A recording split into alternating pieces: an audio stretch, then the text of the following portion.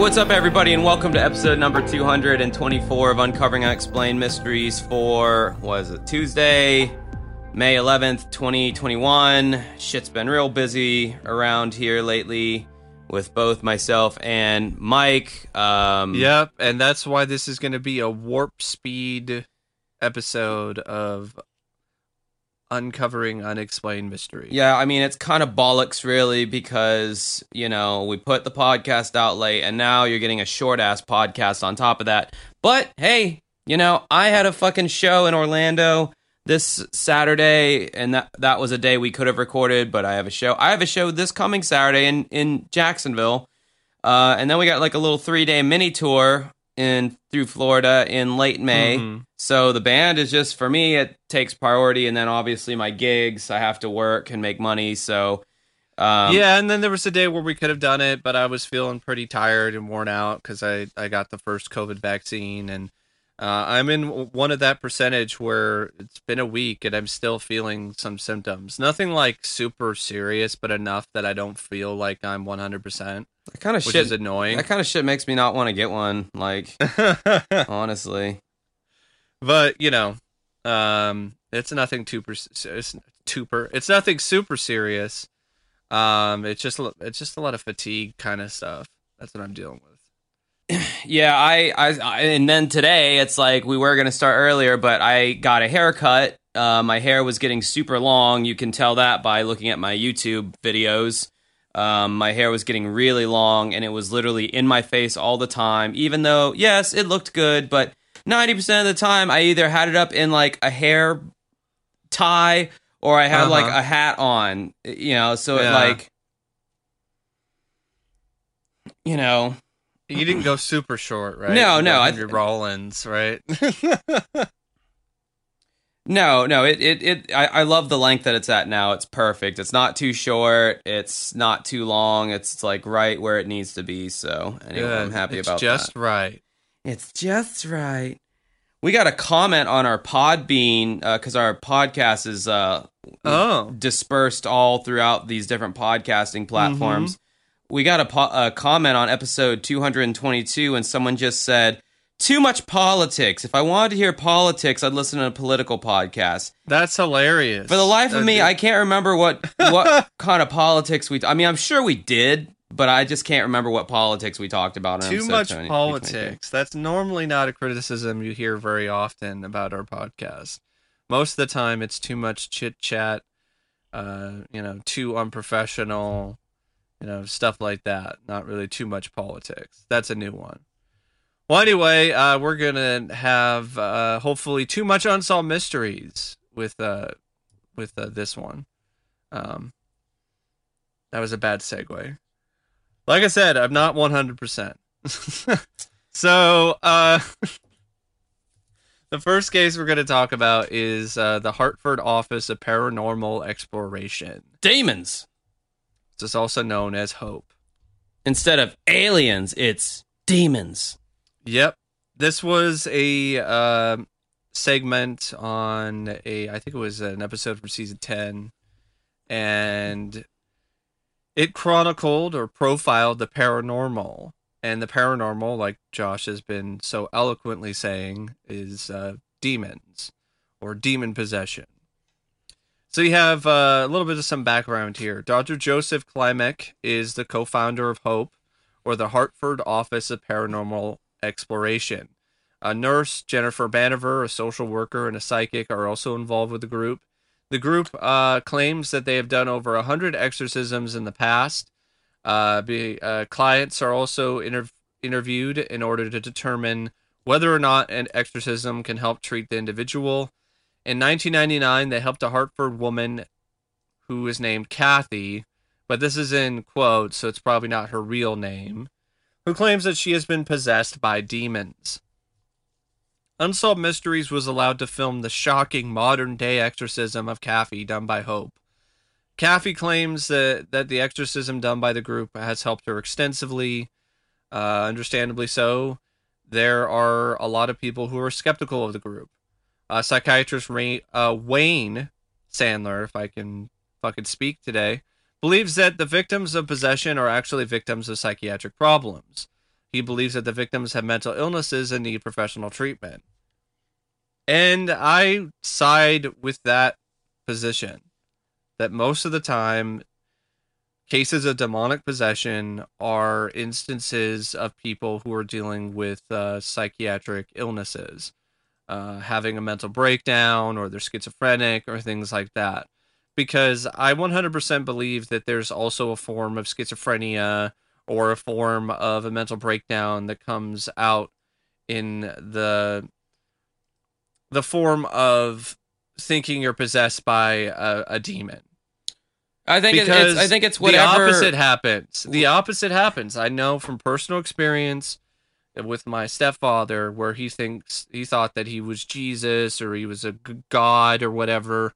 So if that happens, and that's rather common, then it's probably equally as common that you would have people who would think that they're possessed by demons or Satan or the devil.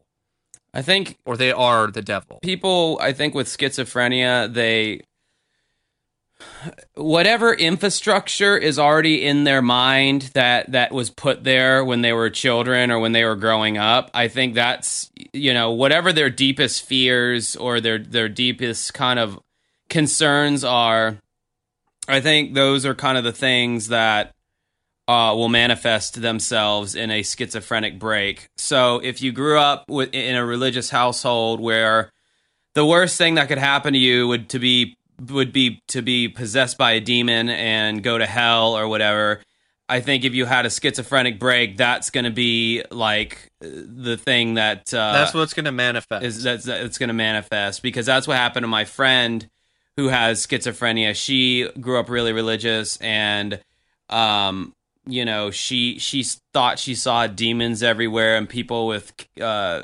these their faces were all convoluted looking and contorted and evil, and she equated it all to demons, much like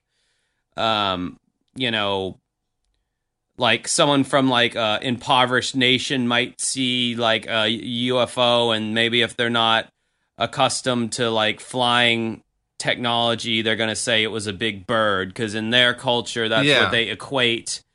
That's the closest approximation to what they're experiencing, is like, oh well, I don't know what it's like, a big bird, or something like that. So that's what I think it is, because like has there ever been a story of someone who is just a complete atheist who does not believe in the existence of God getting demon possessed? Storm in hell, but he didn't get possessed.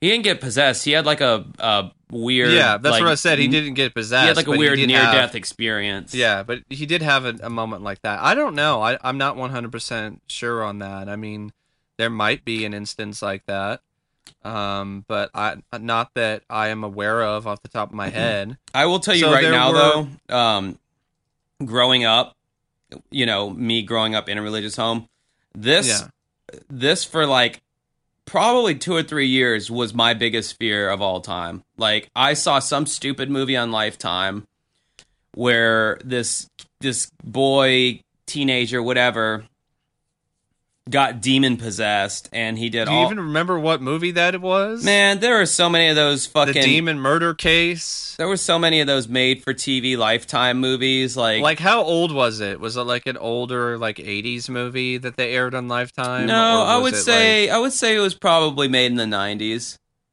Okay, most definitely. But yeah, the kid, teenager, whatever, his name was Lewis. That I do remember. And he was demon possessed, and it was very scary as a kid to watch that. And I went to church where I was taught that this is a very real thing that can definitely happen. In fact, growing up, I didn't want to see a UFO because some fucking idiot in our church told my mom or my dad. They said something to the extent of somewhere in the Bible it says something that could be roughly translated into, if you see a UFO, that means you're about to be demon possessed or something like that. Mm-hmm. And so the whole time growing up, not only did I not want to see a UFO, but I constantly had this fear of like demon possession. And, I mean, this is going to be an ironic statement. Thank God I was able to get out of that phase and be like, that was such a stupid fear.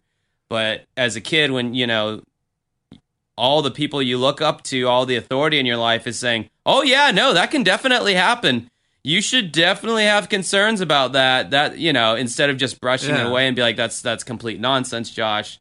That's you know, that there's no way. I can see why that would definitely stick with you as a kid, and definitely be something that would terrify somebody. I mean, that's what a lot of people experienced when they were young, seeing The Exorcist.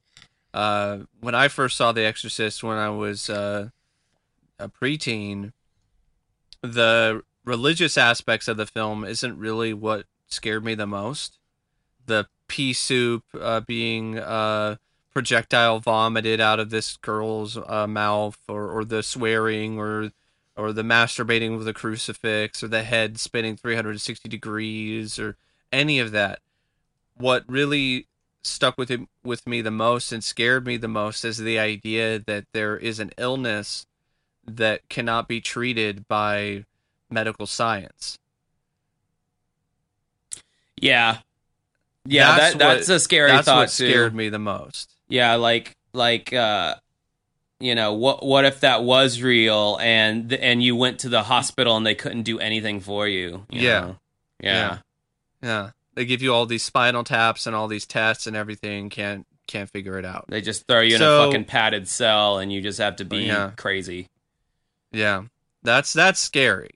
I'm leaning more towards the side of the skeptic when it comes to demonic possession, but I am having an open mind in terms of select situations. I don't think that every single person who's ever had an exorcism is 100% demonically possessed. I think probably the majority of them are dealing with mental illnesses.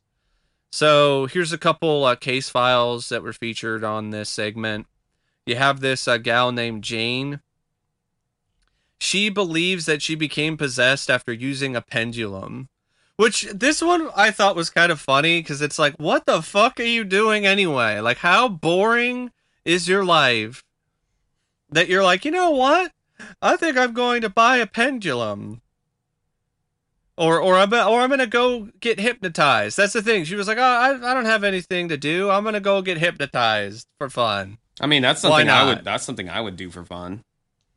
I wouldn't. I don't want to mess with that stuff. You don't want to mess with your mind in a way like that.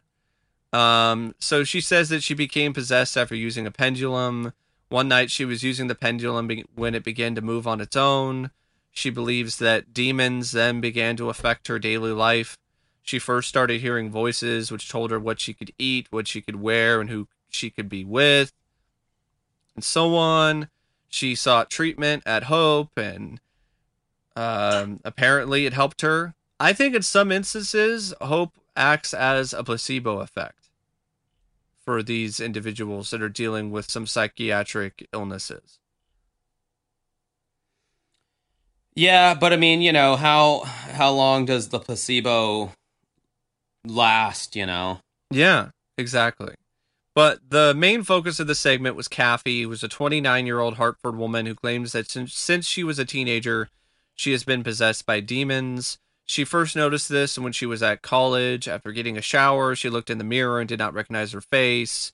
Her eyes suddenly turned black, and she ran outside wearing only a towel. Oh, well, I've got to make a note of the... So this was one of the famous reenactments that was gutted and redone on the Farina episodes that I covered on my old Unsolved Mysteries video that I made like 5 years ago. And all the unneeded sound effects, like when she looks into the mirror on the Farina one, it's like this blun dun blun dun blun dun blun dun, like just so cheesy. Yeah, that's not needed at all. It's already a pretty effective sequence. You don't need to mess with it. No. I got to be honest, it was a pretty effective shot, at least for me. I thought it was definitely creepy with the black eyes and everything. Oh yeah, for sure. But that kind of stuff with the eyes when they're all blacked out or they're all white has always freaked me out. Yeah. I think it's because it's one of those things where it's just so unnatural and you can't see the pupils. So a lot of people say the eyes are the window to the soul.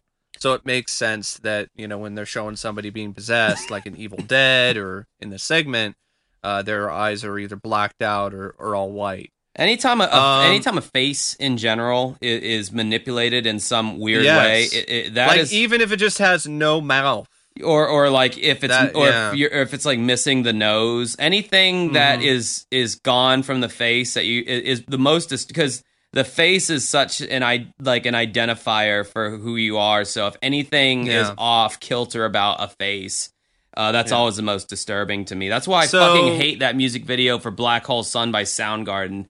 Hate that fucking video. It scared the shit out of me as a kid. I still don't like to watch it. The police were called and she was taken to a hospital. Over the years, she had been diagnosed as having depression, anxiety, and schizoaffective disorder.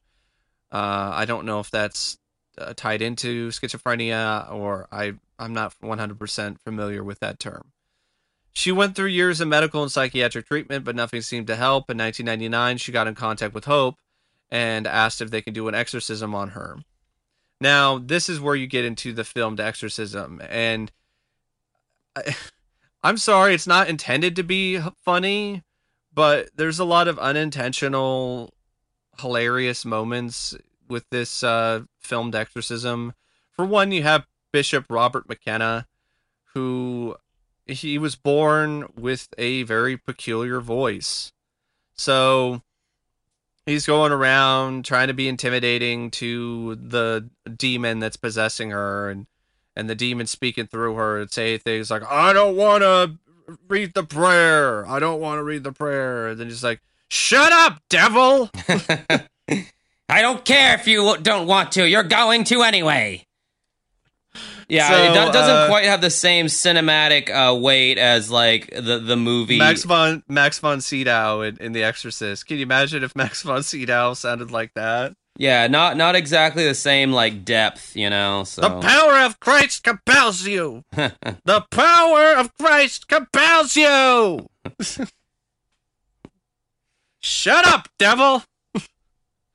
Sounds like a sitcom. Yeah, sounds like the same kind of voice that would like complain that the trains are running late in New York or something. Like, these damn trains, they're so late all the time. These damn demons. So you have Robert McKenna, and that wasn't a reenactment either. That was an actual. That was actually how the dude sounded, and it wasn't like, oh, they got a bad cheese. No, this guy was like for real. Yeah, that's what made it even funnier, is because it was real. I felt for Kathy though. I saw someone who I think might have been a little bit manipulated too by everything, because if somebody's already in a mental state where things are not going that well, so to speak. I think that they're more easily manipulated. So when you have something where someone's like, demon, you blah, blah, blah, like, then it can manifest itself physically. Yeah, because it's tapping into their own psychological triggers. That's the thing. I think a lot of people who are dealing with these kind of things, they have triggers. Like my stepfather, he had triggers that triggered these things. So, and a lot of it was related with stress, and these exorcisms are incredibly stressful. Yeah, like, they look unbelievably so from what you're watching on tape. And so during the exorcism, he used several objects that had been blessed in holy water called sacramentals. The objects apparently caused Kathy to scream and yell in different voices. She claimed that she could feel the demons taking over her. After the exorcism, however, she felt much better. After the story was filmed, Kathy told Unsolved Mysteries that she did not need another exorcism and that she has been able to find a job for the first time in several years, which is great, which is wonderful. I think for some people, this actually somehow does help them, because it does act as a placebo effect, and it does act as something to help them get on the right path. But I think for other people, it just swerves very hard into abuse. And sadly, this Project Hope, they actually did have a controversy in recent years, I think a few years ago. involving a video that was apparently like a big deal in 2009. I don't know if it was on YouTube or what. And it showed, it showed up on YouTube, documenting an exorcism of a 16-year-old boy to get rid of his homosexual demons. Uh-oh. Gotta pray the gay away. So that definitely taints hope for me that they went along with that. They decided, yeah, we're gonna exorcise this 16-year-old boy because he's gay. That's just all kinds of fucked up. If you ask me, homosexuality, that's kind of the thing that you think a demon would do. Isn't that demonizing? That's demonizing homosexuals. Well, that's like, it's one thing. Literally, it's one thing to say like homosexuality is a sin according to the Bible, but it's another thing to say if you're gay, you're possessed by a demon. That's just how bad off you are. Yeah. Like, I mean, I don't really believe in all the Bible-y God stuff, but it, if you do, that's cool. To each their own. I mean, a lot of people, it helps them find a lot of purpose and focus. What I was trying to say, Mike, was like, I don't believe homosexuality is a sin. I don't think there's such a thing as sins. I don't believe. I mean, I just think there's shitty things that people do, and there's things that you should. I think there's a moral compass built into 90% of people. But for some people, the Bible helps them a little bit more with finding that moral compass and purpose in their life and explanations for things that they're looking for answers to. And sometimes it turns them into hate-mongering bigots, though, as well. Yeah, there's that too. But then there are a lot of instances, especially lately, where people are adapting the word and doing things to remedy a lot of that, and being more open and being more accepting of homosexuals and transgender people and all of those things. I feel so bad for those new, like, younger pastors who realize that there's a lot of problematic stuff in the Bible, so they have to, like, make their own way of kind of twisting it around and being like, well, if you interpret it... The time was different back then. Yeah, if you interpret it this way, then, gay people can be saved and be in our church. And it's just like, it's like, man, it's like, good, I checked out of that shit a long time ago. Good luck, man, trying to take a book that was written thousands of years ago and make it seem like it can be reinterpreted for 2021. Good luck with that, because I wouldn't want to be in charge of trying to do that.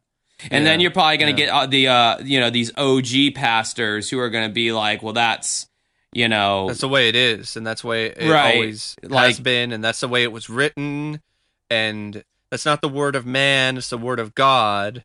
And you're reinterpreting God's word incorrectly, and that's, horrible. And But I find that funny because a lot of those people interpret the word of God in their own way. It's whatever whatever their biases are, whatever creeps them out, whatever they find morally offensive, triggers them. Yeah, they use the Bible as a tool to be, to talk about that. So, there really wasn't much else to the segment. It was just showing the exorcism of Kathy and having an interview with Jane, and he had an interview with that psychiatrist guy, and he seemed like the one that was the most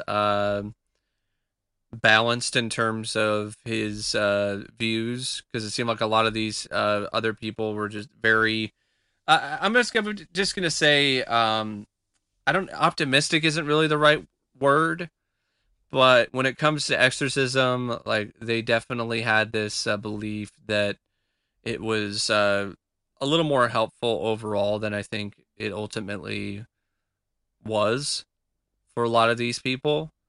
I wouldn't be surprised if there's a bunch of the clients later on who either filed lawsuits against Hope or did other things. Or had some kind of a schizophrenic relapse. Yep. Because it doesn't seem like, even though you do have a nurse and you do have a social worker and you had this doctor, I mean, how renowned or how well respected of a doctor was this Dr. Joseph Klimek if he wound up working at Hope? Like, he couldn't get work anywhere else. He couldn't really do all this other stuff, or like he put most of his focus in Hope instead of on, you know, his main profession. Yeah, I feel like normally if doctors are like really worth their salt and they know how much money they're going to be able to make from like being a, you know, practicing medicine in that field, then they're going to go, you know, they're going to go for that. It's the ones that, you know, maybe didn't quite make the grade, maybe had some disciplinary issues and got disbarred or something. Those are usually the ones you find in these little fringe organizations. Yeah.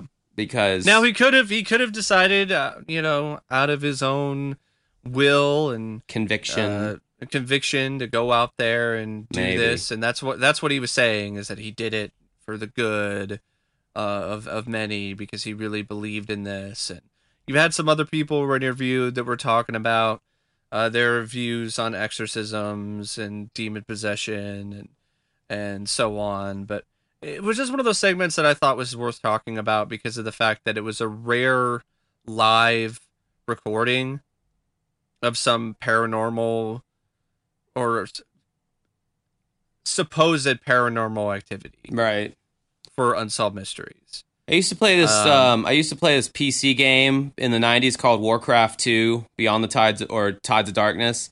And you could play as either the human race or the orcs. And the orcs had a death knight, and he was basically a demon on this like bone horse. And on the human side, you had this paladin, and the paladin could do an exorcism spell, and it basically just set the death knight on fire. And I love that was their representation of exorcism. Like, oh man, this person needs our help. They're possessed with a demon, and then you just like wave your wand at him, and then they just engulf in flames. Like, you have been exorcised. Like that sounds like the treatment for trying to determine who's a witch. Yeah, you know, just ridiculous. But this thing it's controversial because it all depends on what you believe and so on and so forth. But I just don't buy that these two women that were interviewed were possessed by demons. I just don't buy it. As convincing as it might seem with the recorded footage, because I could see why somebody who believes in this would see that footage and be like, that's proof right there. And I can also say that woman is possessed. I can also say if you were a little kid watching this, it would probably disturb you. You know. Oh yeah, it definitely. Like for a great deal. I think they had a disclaimer before the segment aired. I think something about like the subject matter, you know, it's not for blah blah blah. Which, I mean, they really could have said that about any of their segments. Yeah, they could have just had that before the episode starts. But you can write a lot of those off as like, oh, that's just a reenactment, or, you know, that's fake. But this was, you know, quote unquote, a real exorcism taking place. And yeah, I gotta be honest, if you watch some of those exorcism videos, some of them are pretty disturbing. Yeah, I mean, it's human... It's also disturbing watching somebody have a mental breakdown. Right, exactly. All right, Operation Warp Speed of the podcast has to commence here, and we have to go into our second case, Maria Socorro de Rodriguez Lapine. You dug deep into the vaults with this one, my friend. Yep, well, I've been rewatching the episodes, trying to mine out some gems. I got about 10 or 15 that I've mined out, so this was one of them.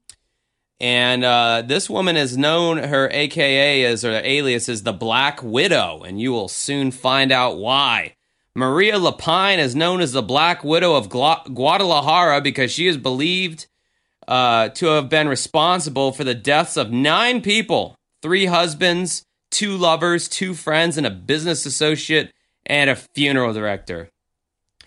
It began with Maria's first husband, Douglas Lapine, a retired military officer who died in 1970 after an apparent fall in their house. Her second husband, Thomas Brixson, a retired businessman, died after an apparent stroke just a year after their marriage and 6 months after he was allegedly attacked by intruders. Maria's third husband, James Piper, was an American businessman whom she met in December of 1988. Oh, little Joshy was only 2 or 3 months old. He had responded to an ad for a rental house just outside of Guadalajara. Within 4 months, they were married. James's children thought that she was a nice person and she would be a good fit for their father. 6 months later, on September 18th, 1989, James took Maria out for breakfast. She later told his son Peter that when James didn't come out of the bathroom, she sent a busboy in to check on him. James had keeled over on the floor, apparently suffering from a heart attack. He died a short time later. 3 days later, Peter received a call from the American consulate. The caller said that Maria had signed a document from James that stated that he should be immediately cremated upon his death. Peter thought it was strange because his father didn't believe himself to be that old and didn't think that he was going to die anytime soon. Therefore, he hadn't made any arrangements regarding a funeral or burial. After the cremation, Maria invited James' children over to Guadalajara for the memorial service, and they noticed that her behavior was very odd. They felt that she was trying too hard to show emotion. Actually, I thought she was showing no real emotion. Like, she was showing emotion, but it was obviously not real. Like, there were no real tears. It's like going down her face. It's like going but then you look and there's like no tears in your eyes, it's creepy. Yeah, it's fake. It's clearly an instance of somebody hiding something, and probably because they aren't really sad, and the reason why they're not sad is because they're like, fuck him, I got what I wanted from this guy. I'm just putting on a show at this point.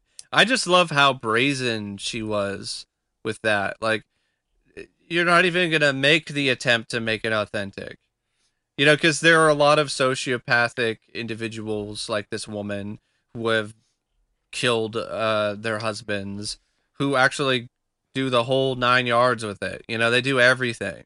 They practice the crying and everything to get it down to the point where you could not even remotely tell that they're faking it. Like, what's her face? Anna Nicole Smith. Although I don't even know if she cried when her 90-year-old husband died. Well, she didn't kill him. Talk about a fucking gold digger. She didn't kill him, no. Well, she knew that time would do that, like, within the next year or so. The guy was older than dirt. Yeah, but it's not the same kind of thing. She was hot back. She had her own show, the Anna Nicole show or whatever. Yeah. God, I thought she was... It was a popular show. She was really hot, like, when she was, like, chubby. Like, I loved, her chubby phase. And then she, like, lost a bunch of weight through, like, Nutrisystem, and she was, like, a spokesperson for that on a bunch of the commercials. But I don't know. I kind of preferred her when she was thick. But that's neither here nor there. So later, the Black Widow apparently tried to pit the children against each other in order to get James's possessions. This included 2 cars worth $2 million that have since vanished.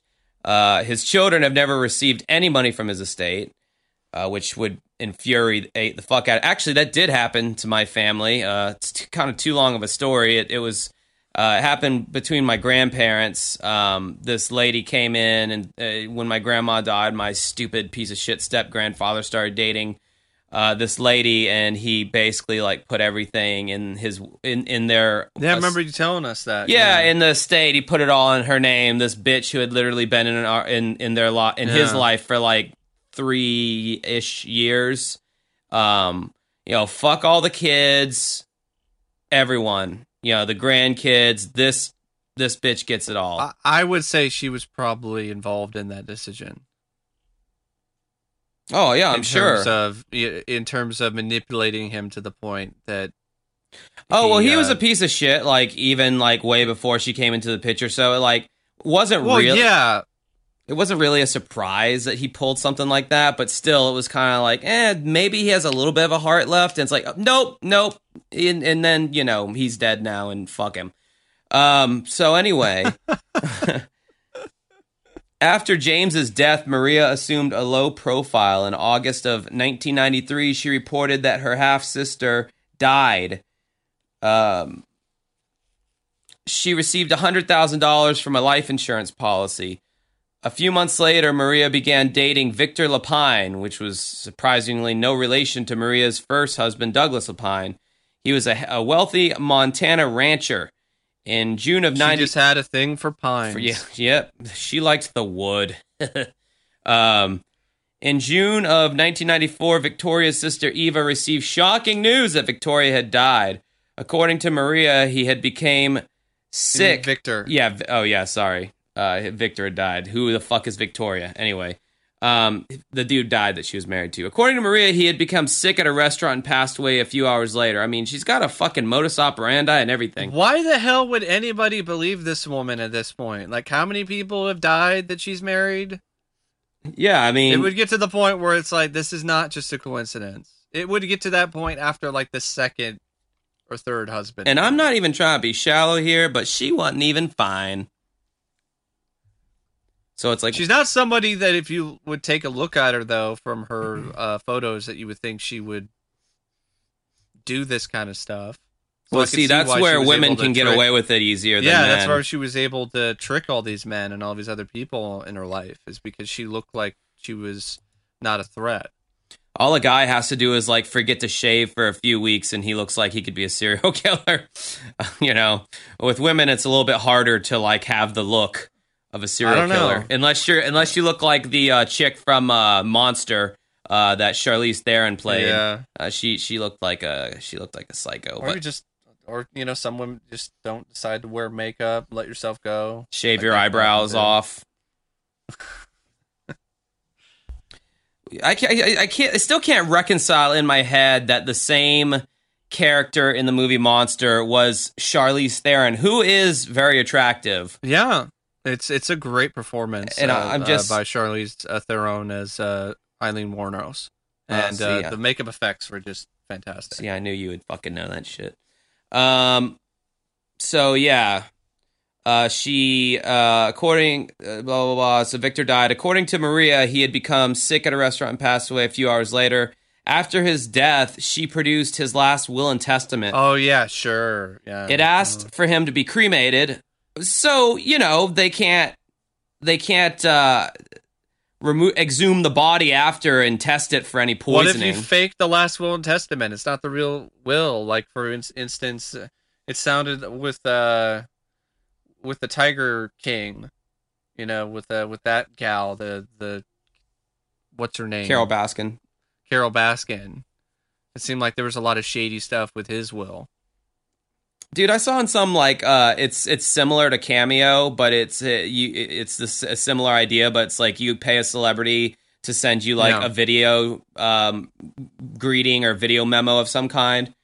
And they had, like, Chris Kattan, they had, like, some wrestler, and they were charging, like, $80 to $100. And they had Carol Baskin, and she was charging $350 for a voice memo. She was also on Cameo, if I remember correctly. Yeah, she is just riding that shit out. Like, I wonder what kind of crazy troll shit they have her say. But anyway, she produced his last will and testament, asked for him to be cremated. Maria also produced a suspicious IOU for $100,000, the approximate value of Victor's house. His family had Mexican authorities start an investigation. A shocking turn of events occurred when Maria herself supposedly died in March of 95. Her mother and 3 children received a $500,000 life insurance policy. The insurance company hired an investigator, Mario Moreno Santiago, to verify the facts surrounding Maria's death. He later discovered evidence that Maria was actually alive. In January of 96, her quote-unquote body was exhumed. All that was found in there were some flowers, wood, and personal effects. Yeah. Forensic testing later determined that there was never a body inside. The, quote, body of her deceased half-sister was also exhumed. It was determined that no body was inside and that the sister did not even exist. She had apparently faked her own death twice. I mean, the cojones on this fucking bitch. The proverbial cojones, really? Yes. Yeah. A few days before authorities were scheduled to question the funeral director who had arranged both burials, he was found strangled to death in the apartment. So they're just covering up. They're tying up all the loose ends. I don't think it's just her that's doing all this. No. I think her family is also involved in a lot of this. Yeah, there's some muscle. There's some muscle behind the operation, I'm sure. So, despite the evidence, the only outstanding arrest warrant for Maria Socorro de Rodriguez Lapine is a fraud charge because it cannot be proven that she murdered any of the 9 people. She is believed to be hiding out with her elderly mother and 3 grown children, Lena May, David, and Douglas Lapine. They have also been charged with fraud. They may be in the San Antonio, Texas area. Maria is 5'2", 120 pounds, has black hair, brown eyes, is fluent in English, Spanish, and French, and was born on October 15th, 1939, and would now be 81 years old. So I think it's pretty safe to say that bitch be dead.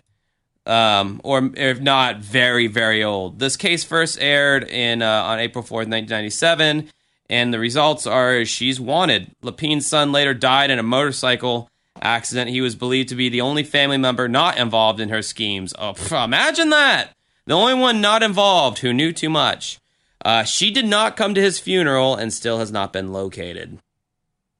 She's probably hiding out in Mexico somewhere. In her web of lies. And deceit. All for money.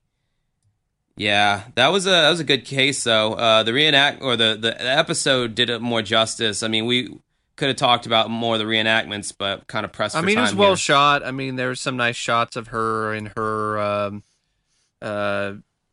dress with the black veil, her black dress and the black veil to make it look like she's grieving over the loss of a husband. The grieving widow. A grieving widow. The Black Widow. Yep. All right, one Josh Flower entry, and we're going to wrap this up. Josh Flower diaries. These are my teenage diaries that I found a few months ago. I've been reading them on here, and you guys have been enjoying my childhood pain. Forgive my cough. So definitely a smoker over here. Anything. I'm a vapor, not a smoker. It's more douchier. So yeah, anything I say in these posts have to be taken with lightly or with a grain of salt because this was like 15 plus years ago. Can be held against you in the court. Can't be held against me in the court of law. That's right. So this is from Wednesday, October 10th, 2007. The title of this post is "Want Some Cheesecake, Fat Ass?" Okay. Yeah, I do want some cheesecake. To be honest, that sounds amazing. Okay, I've been getting lazy with this thing, so I guess I'll try to give you guys a Big Daddy.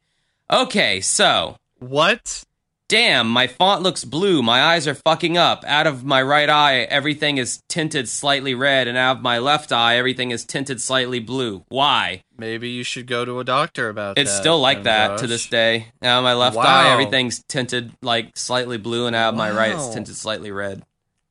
Yep. Have you figured out why that's the case? I looked it up online, and it said that's pretty normal to see like warm tones better out of one eye and cool tones better out of the other.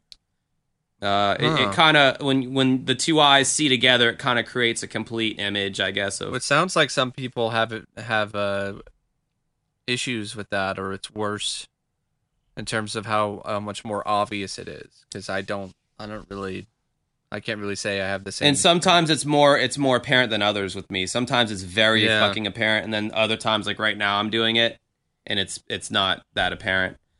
So yeah, anyway, I gotta admit, I'm a little bit confused. Sometimes it feels like I'm just being used, but after a while, you can tack on points for style, and when you grow old, you're gonna move down south all alone, just a sad old man living alone, dying of cancer, deaf, dumb, and blind.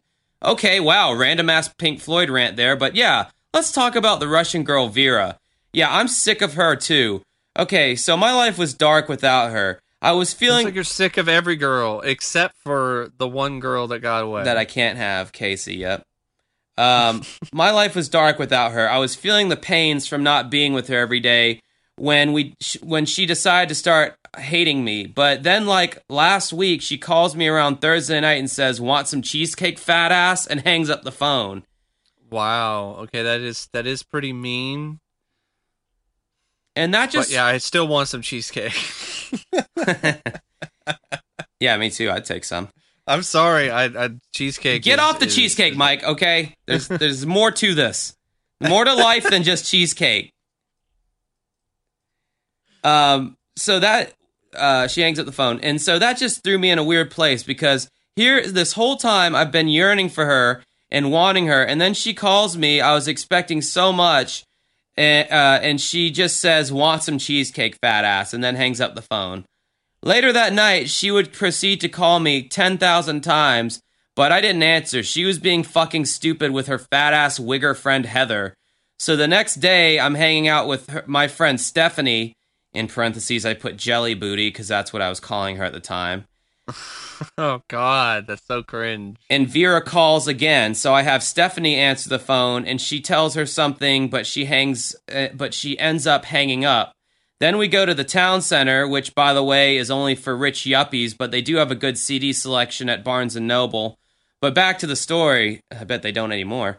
So Saturday, yeah, back when Barnes & Noble actually used to carry media in the store. Nowadays, it's just only online. So Saturday comes around, and after work, she calls me, but is back to her regular unprank calling self. Cool. Haven't talked to her in 2 months and would really love to. Well, some old shit, I guess, but then I get home and I'm still talking to her, but I'm tired from a long day of work, so I tell her, Vera, I want to go to sleep. Can I call you tomorrow? And she's like, no, I want to talk to you now.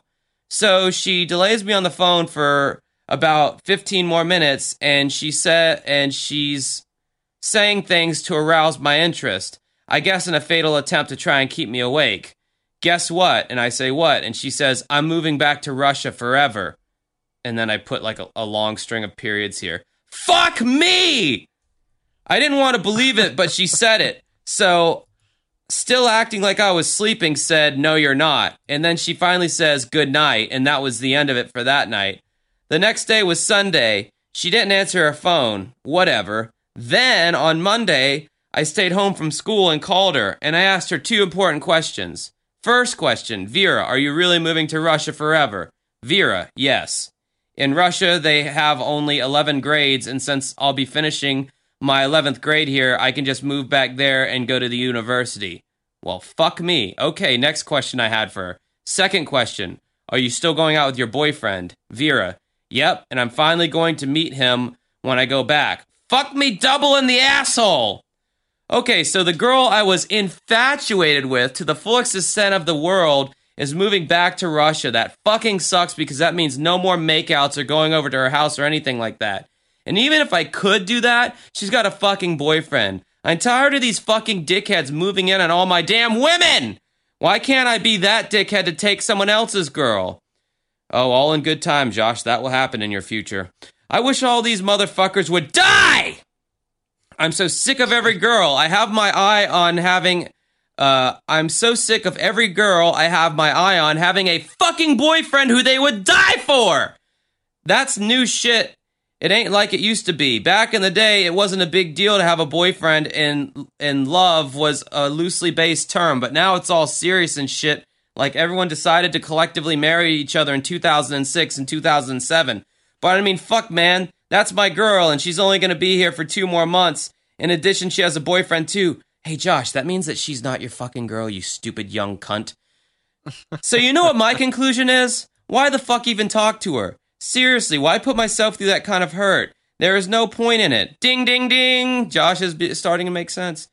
I will be her acquaintance, but that's all I can reasonably be for now. But I'm getting tired of typing. I just figured I needed to document this story in my life because this Zanga will be sold for lots of money on eBay someday. But for now, I'm gonna leave, I guess. I have a show Saturday. I'm going over to Caroline's house tomorrow. She doesn't have a boyfriend, but she's just like Stephanie. She's fucking weird about having relationships with me and only me because I'm fucking special. Fuck you. Alright, well that was that, and this is this. I tell you what you want, and you tell me what I get, you get away from me. So that's the podcast, everybody. That's how we ended? That's how you ended that post? Just no, tell me what I want? No, I just decided to quote a Moss Mouse lyric just then. Oh, okay. I was like, huh?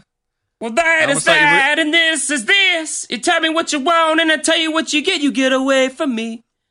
I thought you were going to quote Spice Girls there for a second. That would have been really random. So me and Mike, you can find us on Facebook by going to Facebook and searching Uncovering Unexplained Mysteries. We have a fan group, not fan page, but the group. Join the group. The group is way better than the Facebook page. The Facebook page is like an abandoned storefront. The real action is behind the store in the homeless tent, the tent city behind the store. That's where all the good shit goes on as far as our podcast goes.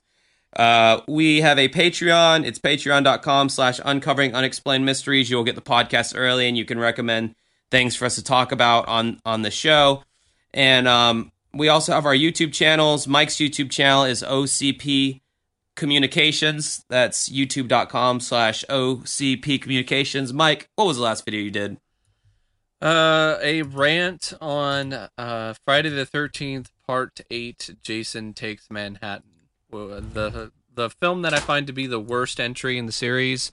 Now, I also reviewed a foreign film called Aguirre, The Wrath of God, starring Klaus Kinski, and more Friday the 13th films, and a review of a movie called Feed, which is one of the sickest, most fucked up movies I've seen, about an investigation on this guy who's a feeder, who gets his rocks off feeding these women to make them to be extremely unhealthily obese, and apparently records it with a camera, and there's a lot of people who are into that. Like, it's a real fetish. Oh, I know. My wiener got hard just hearing you describe that. Was that a weird thing to say? Yeah. Are you is that really a fetish for you? No, but I there's some weird part of me is I kind of gets you know. I mean, to each their own. I mean, if that's something that you're into and doesn't hurt anyone, that's one thing. But in the movie Feed, the guy was feeding these women to make them so fat and so obese that they would have health problems, and then on his website behind a paywall, he would make it so you could bet on these women and when they were going to die. Oh, wow. So that's quite the premise. All right, well, that's Mike's YouTube channel. I'd probably stay away from that channel if I were you, if you want to sleep good at night. My channel... My channel is youtube.com/dancingwithghosts. That's youtube.com/dancingwithghosts. And I talk about music mainly, like little reviews and rankings and little documentaries. But my most recent video I did was not about movies at all. It's about why I am no longer in the retro video game collecting scene. And I do a whole thing about that and how I've basically been selling off all my retro games because... Making a lot of bank. They were just literally useless pieces of plastic that were sitting in my extra room, taking up space. I was not even playing any of the games. So I finally came to the conclusion of why the hell do I have these? I could use the money a lot more than I could use these things I never play. So I did a whole video about that. So yeah, that's all the time we got. I've got to haul ass out to my gig, and until next week, enjoy the rest of your night. Bye. See ya.